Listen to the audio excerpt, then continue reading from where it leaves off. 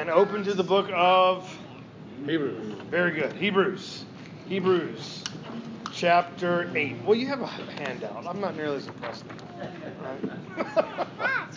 Hebrews chapter 8. So we are walking through really the argument climaxed last week, but he's still working out the particulars of that argument as we go through Hebrews. So as we really get through chapter 10, he's just re-saying the same thing over and over again from different nuances, and he'll say it as boldly as he can say it by the end of chapter 10. And then in chapter 11, you get that famous hall of faith. It's an application of it, and it's a demonstration of perseverance. And then, of course, it wraps up in chapter 12 with Christ enduring the suffering, some beautiful passages there. So we're kind of in the climactic section of the book of Hebrews. So as we continue to walk forward tonight, we do need to remember exactly what's going on with the book. So let's do the typical trivia / recap. And the book of Hebrews is written to what group of people? Hebrews. What kind of Hebrews? Christian Jews who are being persecuted by non-Christian Jews. So the whole conversation is a Jewish conversation. The setting to the book is you have Jewish Christians who are being persecuted basically by their family, by their neighbors, by their own people who are not Christians, to turn away from Christ and therefore turn back to what? The law, to Moses. So really, a lot of times we just say Moses, even though Moses is not a bad character. He's a positive, glorious character even in the Old Testament. But sometimes in the book of Hebrews, the comparisons are so stark, it almost sounds like Old Testament bad, New Testament good. Not what the author of Hebrews is trying to say. Because what he's really done is set the stage where if you take Jesus out of the Old Testament, when did that begin? When did Old Testament without Jesus, when did that start? It started after Jesus came. Follow what I'm saying? So the whole time the Old Testament was in place. My words are not working tonight. I'm going to start over. So the Old Testament, if you remember from a couple weeks ago, was always plan A, and it was step 1 leading up to step 2. Step 2 was Christ's sacrifice, his work of atonement. Everything in that Old Testament was progressively setting the stage for what Christ would do. It never existed in any sense apart from the atoning work of Christ. That was always the plan, always the direction. If you take Jesus out of that Old Testament system and you have Moses and the law without Christ, that doesn't exist until after Jesus comes. Because every moment before that was just the pre-Christian version of Christianity. And then Judaism without Christ came later. So that comparison between Christianity and the Old Testament is really, in a sense, a comparison between Christianity and non-believing Judaism after Jesus. Does that make sense what we're saying? So that's the argument. That's the setting he's in. So he's going to compare Christianity versus a non-Christ directed Old Testament. So step 1 of the argument was that Jesus is better than what? He's better than angels. He was made a little while lower than the angels. In what sense was Jesus lower than the angels? In the incarnation. Incarnation became a man, but then after his death and subsequent resurrection, where is he now? Seated at the right hand of God the Father. He is now greater than the angels. Now, he was technically always greater than the angels, but in the flesh, he is a little lower and now greater than the angels. But after that, we move on from the angels. The argument of Hebrews says Jesus is greater than who? Moses or the law. Take either one. It's the right answer. He's greater than Moses. He's greater than the law of Moses, as much as the builder of the house has more glory than the house. You remember that illustration in chapter 2 and 3? We're getting to that. And he's saying Moses was faithful over God's house, but as a servant.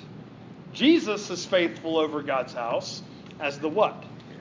The son, or the heir. Either word is word. He's faithful over that house as the heir. Then we progress further, and it's not just the law of Moses, that Jesus is greater than. There's a particular category of law in the Old Testament that Jesus is greater than. And we can find a lot of it in the book of Leviticus. And what category of the law are we talking about? Priesthood, the Levitical priesthood. Jesus is greater than the Levitical priesthood. So we had to deal with an issue, as Jesus is our high priest in the new covenant. But Jesus does not qualify to be a Levitical high priest. And why is that? Not a Levite. He's not a Levite.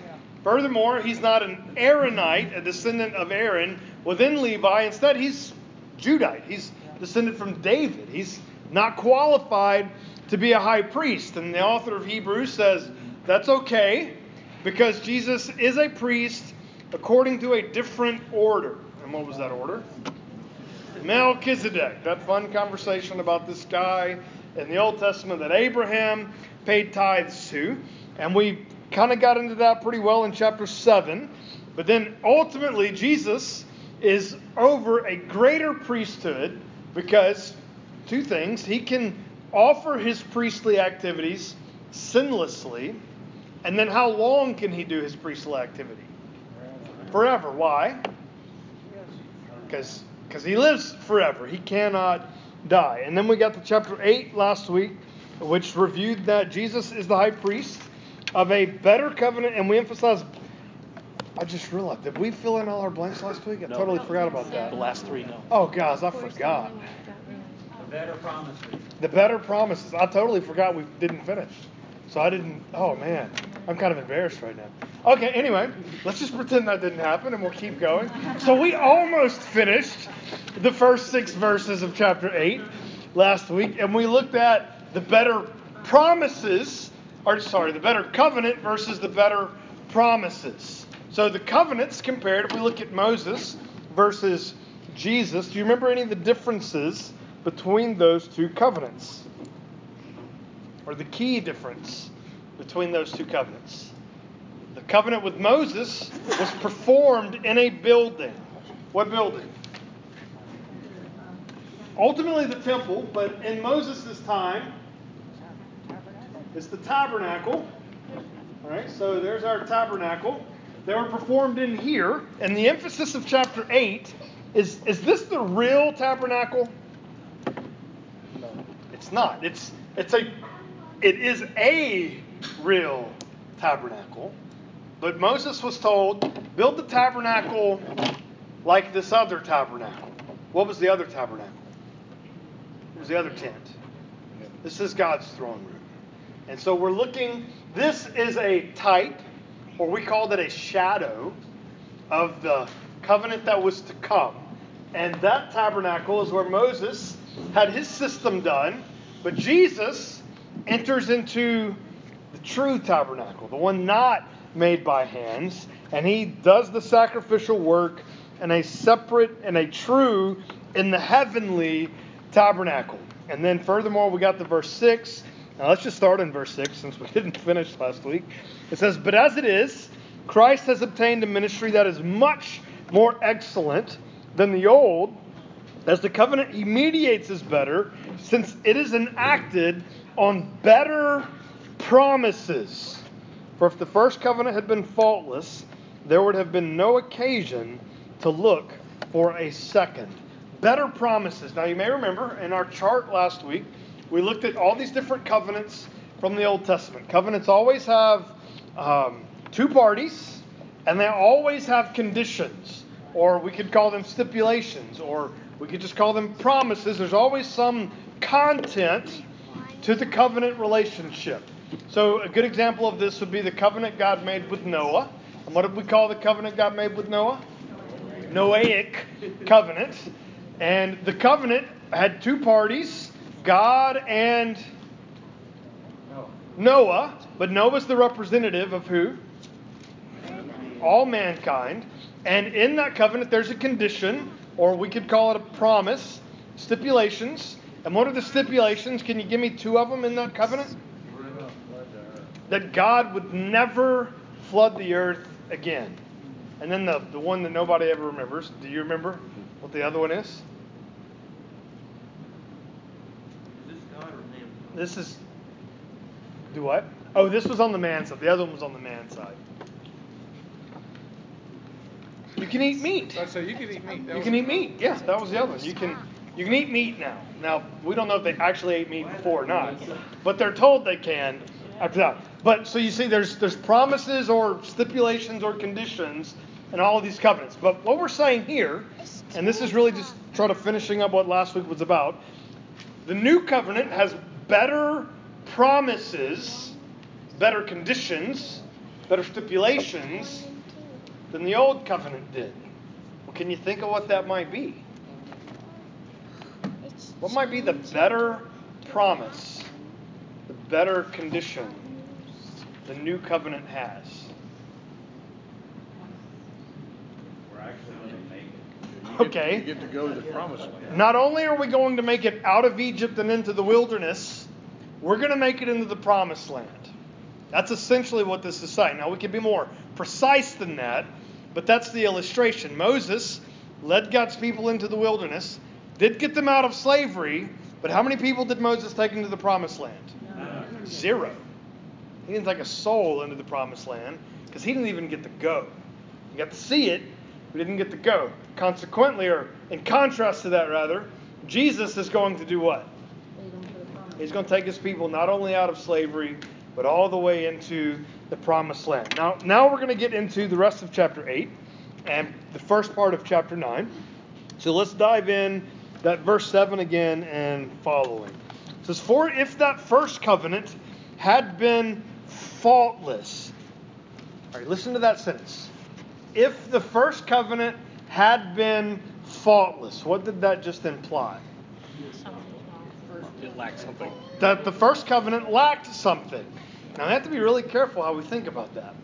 Where'd the first covenant come from? It's God's covenant. So did God get something wrong? Is that what the author of Hebrews is trying to say? No, not at all. And then my translation says, so for if that first covenant had been faultless, there would have been no need for a second, for he finds fault with them when he says. Now, does anybody's translation say he finds fault with it?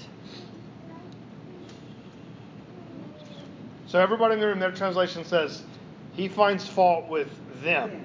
So who's the them? Adam and Eve. Well, not Adam and Eve in this case.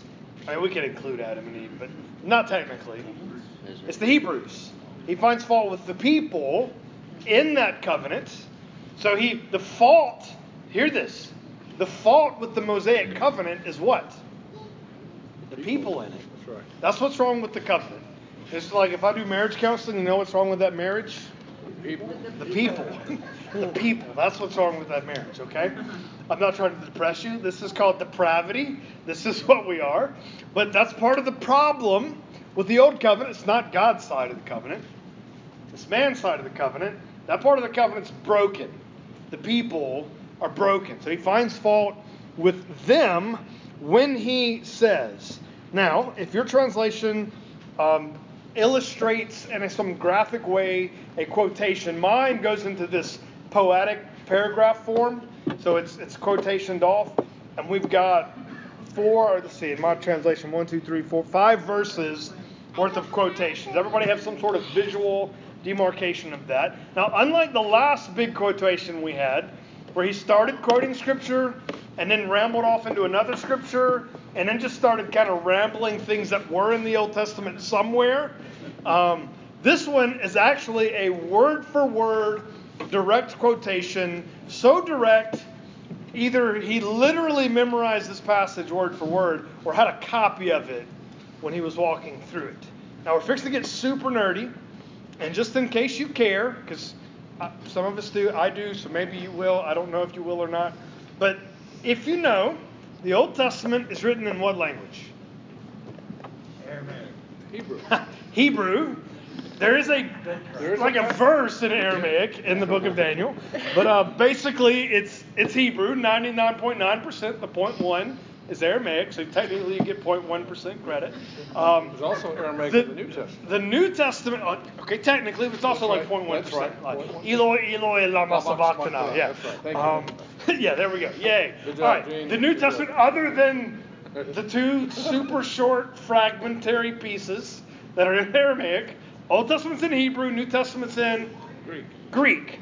The book of Hebrews is in Greek. It's in Greek, yes. All right, that's a trick question. Why do you want to say Hebrew? Because for what it's called, Hebrews. Just another thing that's really funny. All the names of the Old Testament books are the Greek names of the Hebrew books.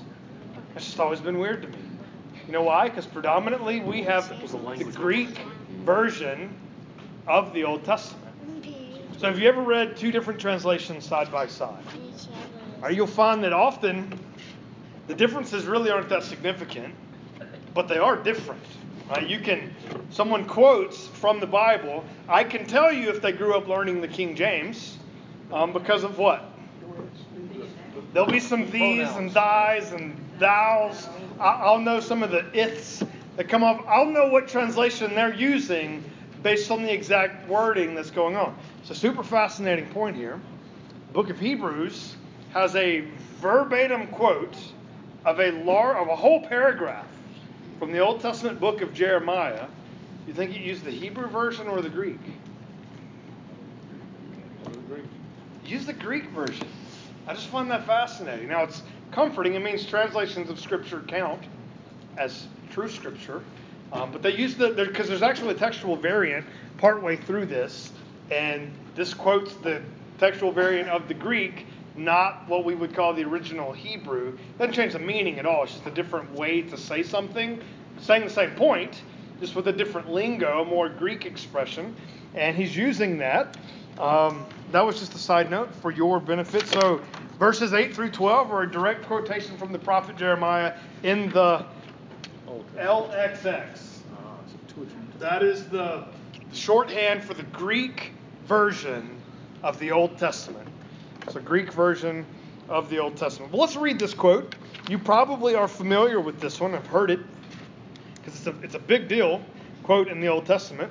It says, "For he finds fault with them when he says," and now quoting Jeremiah 31, I'm picking up in verse 31, "Behold, the days are coming, declares the Lord, when I will establish a new covenant with the house of Israel and with the house of Judah." Now, quick Old Testament side note. What's the difference between the house of Israel and the house of Judah? The northern versus the southern kingdoms. All right, the house of Israel is which? That's the northern kingdom, and the house of Judah is the southern kingdom. So clearly this is an Old Testament quotation that was written in that time of their history. They're still referring to it that way. It will not be like the covenant I made with their fathers on the day when I took them out of the hand, or by the hand, to bring them out of the land of Egypt. What covenant are we talking about? It's not going to be like the Mosaic covenant, because that's the covenant God made with them. He brought them out of Egypt to Sinai and made the covenant. He's saying it's not going to be like that covenant. Well, in what way is it not going to be like that covenant? For they did not continue in my covenant. So what's the key difference going to be? It's not going to be about them. So the old covenant, it's not going to be like the covenant that they couldn't keep. It's going to be, in what way is it going to be different? Oh, I love your phrasing there, Adam. It's going to be a covenant that God keeps. Oh, that's great. That's even better than I was thinking. So let's just pretend I didn't have another point there, and let's keep going. For they did not continue in my covenant, and so I showed no concern for them, declares the Lord. Actually, those two lines are the ones that are slightly different. If you go read this quotation in your Old Testament, basically everybody's book in this room is going to have the Hebrew version, and the end of verse 9 is where it's a little different if you just want to go check that later and see the difference. Verse 10, "For this is the covenant that I will make with the house of Israel after those days, declares the Lord. I will put my laws into their minds and write them on their hearts. I will be their God, and they shall be my people. They shall not teach each one his neighbor and each one his brother, saying, 'Know the Lord,' for they shall all know me, from the least of them to the greatest. For I will be merciful towards their iniquities, and I will remember their sins no more." Let's fill in a few blanks. So the primary marks of this new covenant, number one, it won't be like the one Israel broke. It won't be like that. It'll have a different flavor to it. It will be written in the mind and in the heart, as opposed to where? Where was the other one written? Tablets, on tablets of stone. Yes. So, in other words, it'll be in them, not objective to them. Third, it will define them as God's people. Do you see that in there? What did it say they will be? I will be their God. They will be my people. That's what the old covenant was supposed to do. But this one's going to do it better. All its members will know the Lord. That is, from the least of them to the greatest of them. All of them will know the Lord. That's the idea of not needing to teach one another. Everyone who's in this covenant will know the Lord. And then last, sin will be removed. So literally it says, I'll remember their sins no more. I'll be merciful towards their iniquities. Now that's the heart of the gospel, right? We understand the concept of propitiation. We love that word. I love that word anyway. And propitiation in the New Testament means what? What? Satisfaction in what sense? Like satisfying the law, requires, like what God requires. All of this is part of the definition. So we got all the right words. I just want to put them in different order. Paid the debt. All right, so our sin incurs God's wrath. Propitiation is a sacrifice that satisfies the just requirement of that wrath. Does that work? So we deserve punishment. The work of Christ buys, purchases, atones for, removes our guilt and sin through his blood. That's what propitiation means. So then verse 13 says, in speaking of the new covenant, he makes the first one obsolete. And what is becoming obsolete and growing old is ready to vanish away. So what's vanishing away here? The old covenant. So now remember, we said there's things in the old covenant that were designed just to show us Christ. Can they still show us Christ? Sure. Can we read the clean and unclean laws and still learn something about Christ? Is the Old Testament still God's word? Absolutely. So in Romans, when Paul says all those things were all those things were written to give you hope, those things technically refer to what part of your Bible? The Old Testament. The Old Testament. When Paul says all Scripture is God-breathed and profitable for doctrine, for reproof, for correction in righteousness, so that the man of God may be equipped, adequate for every good work. Technically, the all Scripture there refers to what part of your Bible? The Old Testament. The Old Testament, technically, right? That Old Testament, not in any sense, vanishes away. But this sense of how it works towards salvation is not the same now that Christ has come. Paul uses a similar analogy in Galatians. It says, when the fullness of time came, God sent forth his Son, born of a woman, born under the law, to redeem those born under the law. It comes from Galatians 4:4. And in that chapter, he's trying to explain that for a while we were under a tutor, but now we've grown up and we've inherited the real thing. We don't need the tutor anymore. The tutor can still teach us, it still instructs us, but it was all designed to point to Christ. Now imagine going back to that system without Jesus being in it anymore. That's just dumb. That makes no sense whatsoever. That version of the Old Testament technically never existed, and that system being under it directly has vanished because we're under Christ now. We have no need to be under it in that way. So that's what he's getting at here. The old covenant has become obsolete. So, to fill in the next blank, the new covenant was established by Christ, the priest after the order of Melchizedek, coming from chapter 7, when he offered himself once for all in the true tabernacle. We'll get a lot more wording on that in the coming chapter, the rest of chapter 9. All right, so that's the promised new covenant. Now, he does this interesting thing. He gives us really beautiful picture of these ways the new covenant is new. And then the next paragraph, he jumps back and details the old covenant. And actually, if you really think about it, it's going to make the old covenant seem kind of lame, compared to what he just described. And really that's intentional. He's trying to do that. And so let's dive into chapter 9, verse 1. It says, "Now even the first covenant had regulations for worship and an earthly place of holiness." Earthly place of holiness is what? Tabernacle. And by earthly place of holiness, what do we mean about this place? Holy of holies? All right, holy. What's the idea of why is this place holy to begin with? It's where God dwells. God's presence. All right, so when God shows up in the burning bush to Moses, Moses walks up. What's the bush say? Holy ground. It's holy ground. Take your shoes off. Right? God's presence made something holy. It's special. It's set apart. God had a holy place there. So even in the Old Testament, there's a presence of God. It's almost like he's having a bad. It was obsolete. It's obsolete, yeah. But even in that system, God did have a presence here. There's a way God manifested His presence. There was a way we could have regulations for worship. You could go to God in a certain sense in the Old Covenant. So let's detail what that certain sense is. Verse 2. "For a tent," or tabernacle, "was prepared, the first section, in which there were lampstand and the table and the bread of the presence. It is called the holy place." So if we're just looking at it from the side, we've got a first section and a second section. And here we got a lampstand. I won't get all particular. There's a table. First section. So you come in this way. Got to go through the first to get into the second. I mean, technically it's a tent. I mean, you could try that, but the point is, what would happen? You'd just be dead. All right, so don't go that way. You want to go the right way. Otherwise, it's not going to end well for you. All right, so here's the first section. There were things you could do. Now, I say things you could do.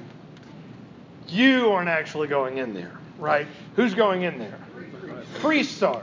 Priests are going in there. We have a good example of this in the New Testament. A guy goes in there and is offering incense on the altar, and an angel speaks to him, says, "You're going to have a child." Who's this? John's dad. John's dad. Elizabeth and Zachariah. Very good. His name means the Lord remembers. So even if we don't, the Lord does. All right. So that's that first section. It says it is called the holy place. The first section is holy place. Now let's keep going. Okay, verse 3. Behind the second curtain was the second section called the most holy place. So that right there is the curtain. So holy place and then most holy place. We have two levels of holiness in the temple, and of course you know what's in here. What's in here? The box. The box. It's going to be my really poor rendering of the box. Ark of the Covenant. All right. And we get some neat information here about the Ark of the Covenant. So in this most holy place, having the golden altar of incense and the Ark of the Covenant covered on all sides with gold, in which was a golden urn holding the manna. What's the manna? Food that they got in the wilderness.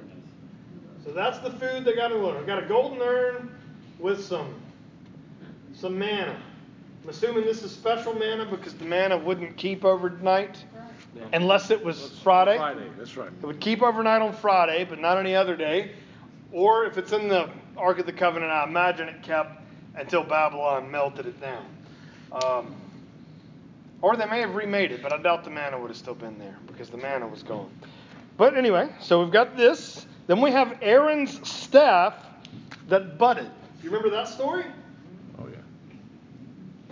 There was a coup, so to speak, and basically Aaron's staff, which is a dead stick, not only produced a sprig of new life, but what was the thing that was it? Was a nut or something? Wasn't it? lost. Is it almond? It was almond, I wanted to I think. say almond, but that sounded wrong. I think it was an almond though. There you go. Yeah, it actually flowered, produced a bud, and then had an almond on it, which proved Aaron was the true high priest. And then, probably most importantly, had 2 stone tablets. And of course, what is on the 2 stone tablets? The 10 Commandments, sometimes called the Decalogue, which just means the 10 statements, the 10 words, the 10 commandments. So that's what was in there. And those are super holy items. And they go into the most holy place. Let's keep going. Where are we at? Verse 5. Above it were the cherubim of glory overshadowing the mercy seat. So here's my poor rendering of 2 cherubim, flaming ones, angels, over, and there wasn't actually a throne here, but the idea was there was a throne there. It's the mercy seat, and what would be sitting there between the seraphim? God. So we have a picture of this in the Old Testament, Isaiah chapter 6, and we see Isaiah has a vision of this, and it's not some tiny little vision of this. It's like up in heaven, and it still comes down and fills the temple, but God is between these 2 seraphim, these flaming ones, and what are the angels crying out? Holy, holy, holy, holy, holy is the Lord God Almighty. The whole earth is filled with His glory. It says, of these things we cannot now speak in detail. That is one of the most debated verses in all of the book of Hebrews when it comes to when was the book written. So why do you think this, and I can see it either direction because there's other things going on here too. We cannot speak of these things in detail anymore. Why not? After 70 AD. So if the book was written after 70 AD, that means because the temple's gone and we can't see it anymore. Or it's because the Ark of the Covenant was never in the temple again after Babylon destroyed it. And then the book could be pre-AD 70. Doesn't matter to what we're doing right now, but just if you like the nerdy stuff, there you go. All right. Of these, we already read that. Of things we cannot speak now in detail. We got a few more verses to go. Verse 6, these preparations, having thus been made, in other words, we got all this set up, so these preparations are ready. The priests go regularly into the first section performing ritual duties. So how often do they go to section number 1? Every day. All the time. This is a regular, they got to keep the incense going. The prayers are offered continually. They're coming in and out of this place all the time. Not you, but the priests who represent you as a people get to go in there all the time. So it is amazing that Zechariah in the New Testament, when it's his turn to go in, this may have literally been the only time in his entire life that his time came. Like, so priests went in there all the time, but that doesn't necessarily mean any particular priest got to do it all the time. So this is a big deal to get to go at all. You can imagine how big a deal that would be, to know that literally there was just a curtain between you and God's physical manifestation of His presence on the earth. I can only imagine how insane that would have been. But into the second one, only the high priest goes, and he but once a year, and not without taking blood, which he offers for himself and for the unintentional sins, I hate that word, of the people. Unintentional sins of the people. Anybody else get uncomfortable reading that expression? Doesn't sound accurate. It's like God will forgive you only your unintentional sins. Yeah. And I'm like, oh no. Okay, because that's the Old Testament though, guys. We see that expression a lot. So he goes in here, how often? Once a year. Once a year, but Yom Kippur. every year. Yom Kippur, that's exactly right. He goes in every year, once a year, and only one guy gets to do this. Who's that? The high priest. So only the high priest. He's the descendant of Aaron. He is the one who is in charge. He gets to go in once a year, and he has to go in once a year. And he can't go in there unless he's got what with him? Blood. And he sprinkles that blood on the Ark of the Covenant for the sins, the unintentional sins of the people. Now, there's another note about this guy when he would go in there. What would they do? Tie a rope to his Tie a rope around him. Why? Something happened to him, they couldn't go in there. What if he goes all Uzzah on everybody and touches the ark and kills over? You know, there's a lot of things that could go wrong in there. Maybe he thinks he wasn't confessing. Maybe there's intentional sins in his life. In fact, if you remember when Eli was in charge, God killed both of his sons because they were wicked in his eyes for things going on. So very scary to go into the second spot. So let's fill in a few blanks here. So the Old Covenant emphasized the physical components of the tabernacle. Think about that. Physical. How much of the book of Exodus is so many cubits long? And so many cubits. I tell people all the time when the first time they're reading the Bible, I tell them to start at Genesis and read Exodus until it gets boring. And then pick up with Joshua. You need to read the other parts when you're ready, but you always know the part I'm talking about in Exodus, because right after they get the 10 Commandments, they start detailing how to build the tabernacle, and then they tell you how they built the tabernacle. You remember that? It's like, here's how, and then when they do it, here's how they did it. It's like to make sure you can compare the two that they did it the same. But if you think about it, the whole book of Leviticus emphasizes earthly cleanliness. It's what you can touch. It's what you can't touch. If you do touch that and you weren't supposed to touch that, here's how you can get clean. Again, it's all seemingly physical components, or we might, to use the lingo from earlier part of chapter 8, say earthly components rather than heavenly components. So really, all these components in the Old Testament were symbolic of some ultimate meaning Christ would give them. But he's emphasizing that. And now let's see. So the primary marks of the Old Covenant are: 1, ritual duties are performed by the priest in the first section. And number 2, the high priest offers blood once a year, every year, in the holy place. And in other words, access to the presence of God is closed. Let's keep reading. You'll see him basically say that here. Verse 8. By this, the Holy Spirit indicates, so by this meaning that first section, second section, how the old system worked, the Holy Spirit indicates that the way into the holy places is not yet opened as long as the first section is still standing, which is symbolic for the present age. Now he means the age his opponents are in, technically, because he's entered the new age. So as long as you've got this section, you don't have access to this section. So who's he talking to? Remember, what's his argument? What are they being tempted to do? Instead of Jesus, you want to go back to that? You want to have to go through this in hopes that once a year your unintentional sins can be forgiven? Or would you rather that new covenant where God did what to your sin? Threw it away. He remembers it no more. Well, that's a pretty crazy comparison if you think about it. According to this arrangement, gifts and sacrifices are offered that cannot perfect the conscience of the worshiper, but deal only with food and drink and various washings. Again, physical things, regulations for the body imposed until the time of Reformation. Imposed until infers what? Implies what?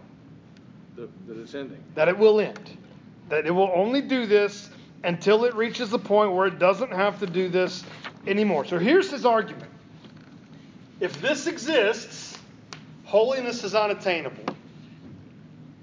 How does his argument work? That's basically what he's saying. As long as there's a first section before the second section, you cannot be holy before God. Your conscience cannot be perfected. Why is it the case? Work out the logic. Because it has to be done over and over again. Why does it have to be done over and over again? Because we're still bad. There's no once for all time. If this worked, let's say if the Old Testament, to use, Jim said the word propitiation, if the Old Testament caused true propitiation to happen, what happens right here? It would stop. we don't need it anymore. So the fact that the first section stays open is by default proof that this isn't working. Well, interesting. What happened when Jesus was crucified? To that tore it in half. From top to bottom, torn open. Well, the New Testament is very consistent with this lingo. So what's new in this sense about the new covenant compared to the old one? You got access. Direct access. Which isn't that exactly what he said in the Jeremiah quotation? Who will know me? Everyone. From the least to the greatest, all of them will know the Lord. You won't have to say, know the Lord. They'll all know me. They will all be my people. So the old covenant did not perfect the worshipers and allow them access to God, because if it had, there would have been no need for sectioning off the holy place. Think about that. If what Aaron or any high priest offered right here made you holy, what would you be able to do then? You'd be able to walk in. Not even the high priest offering it was safe in there. He had to keep a rope tied around him in case he did it wrong. So the entire system presupposes that the system is insufficient. I said that. There's too many S's in that word. So the entire system presupposes that the system is insufficient and therefore pointing towards something greater.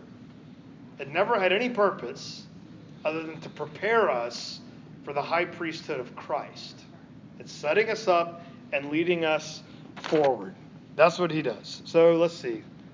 Now we finished the Not to throw, I can't name a Bible verse. I just remember hearing it taught that you could think of it as the debt was never paid for. This was the interest.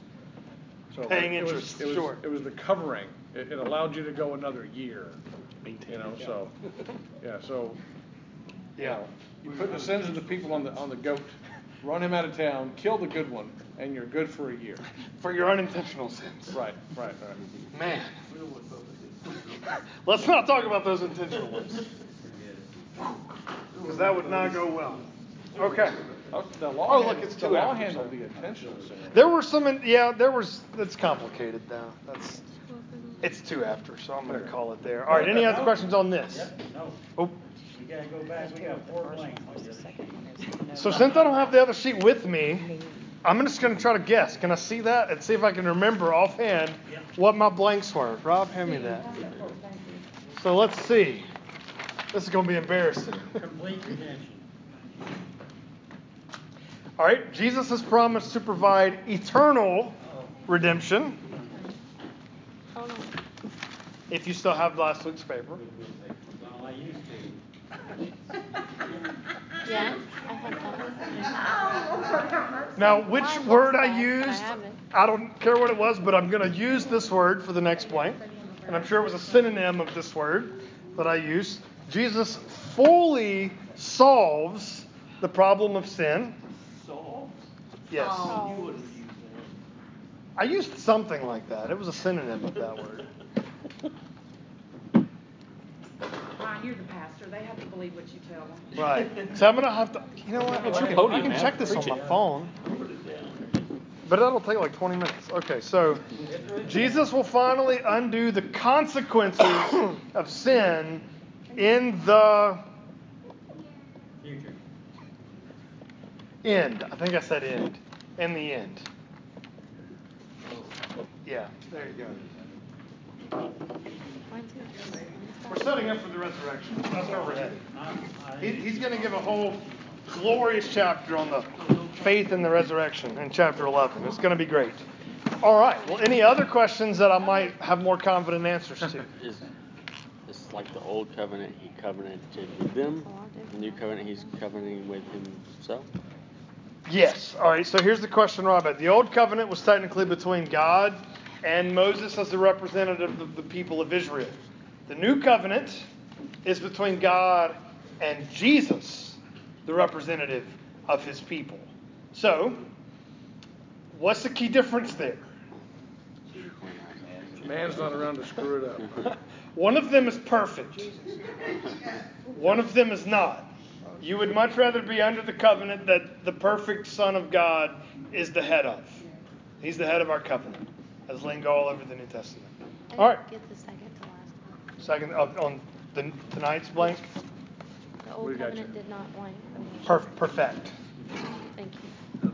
When you were talking about these things we cannot now speak in detail, I just assumed when I read that he's talking about I can't go over all the benefits in detail here. Yeah, I mean, he could mean that. That's He MacArthur's could mean. note. Is that MacArthur's note? MacArthur's note, pretty much. Yeah. We ain't got time to cover this kind of detail. Yeah. But, Because he makes a similar argument, like at the beginning of chapter 6, end of 5 and 6. Like, we got a lot of stuff we want to talk about, but we can't. Because you're too, infantile in your understanding of this gospel. Yeah, so, all right. Well, let me close this in prayer. And basically, we still want the right amount of time because we started 10 minutes late. Right? So there we go. Let's pray. God, we thank you for tonight. We pray that you bless the study of your word. We thank you that the new covenant is so good that you show mercy towards our sin and you remember our sins no more because of the atoning sacrifice of Christ. God, we thank you for that grace and that gospel. Pray that we'd live in it faithfully with boldness, with confident obedience and faithfulness to your calling. And we pray that you would bless us as a church to let your light shine through us so that this world could see the light of the gospel. We ask this in Christ's name. Amen. Thank you very much.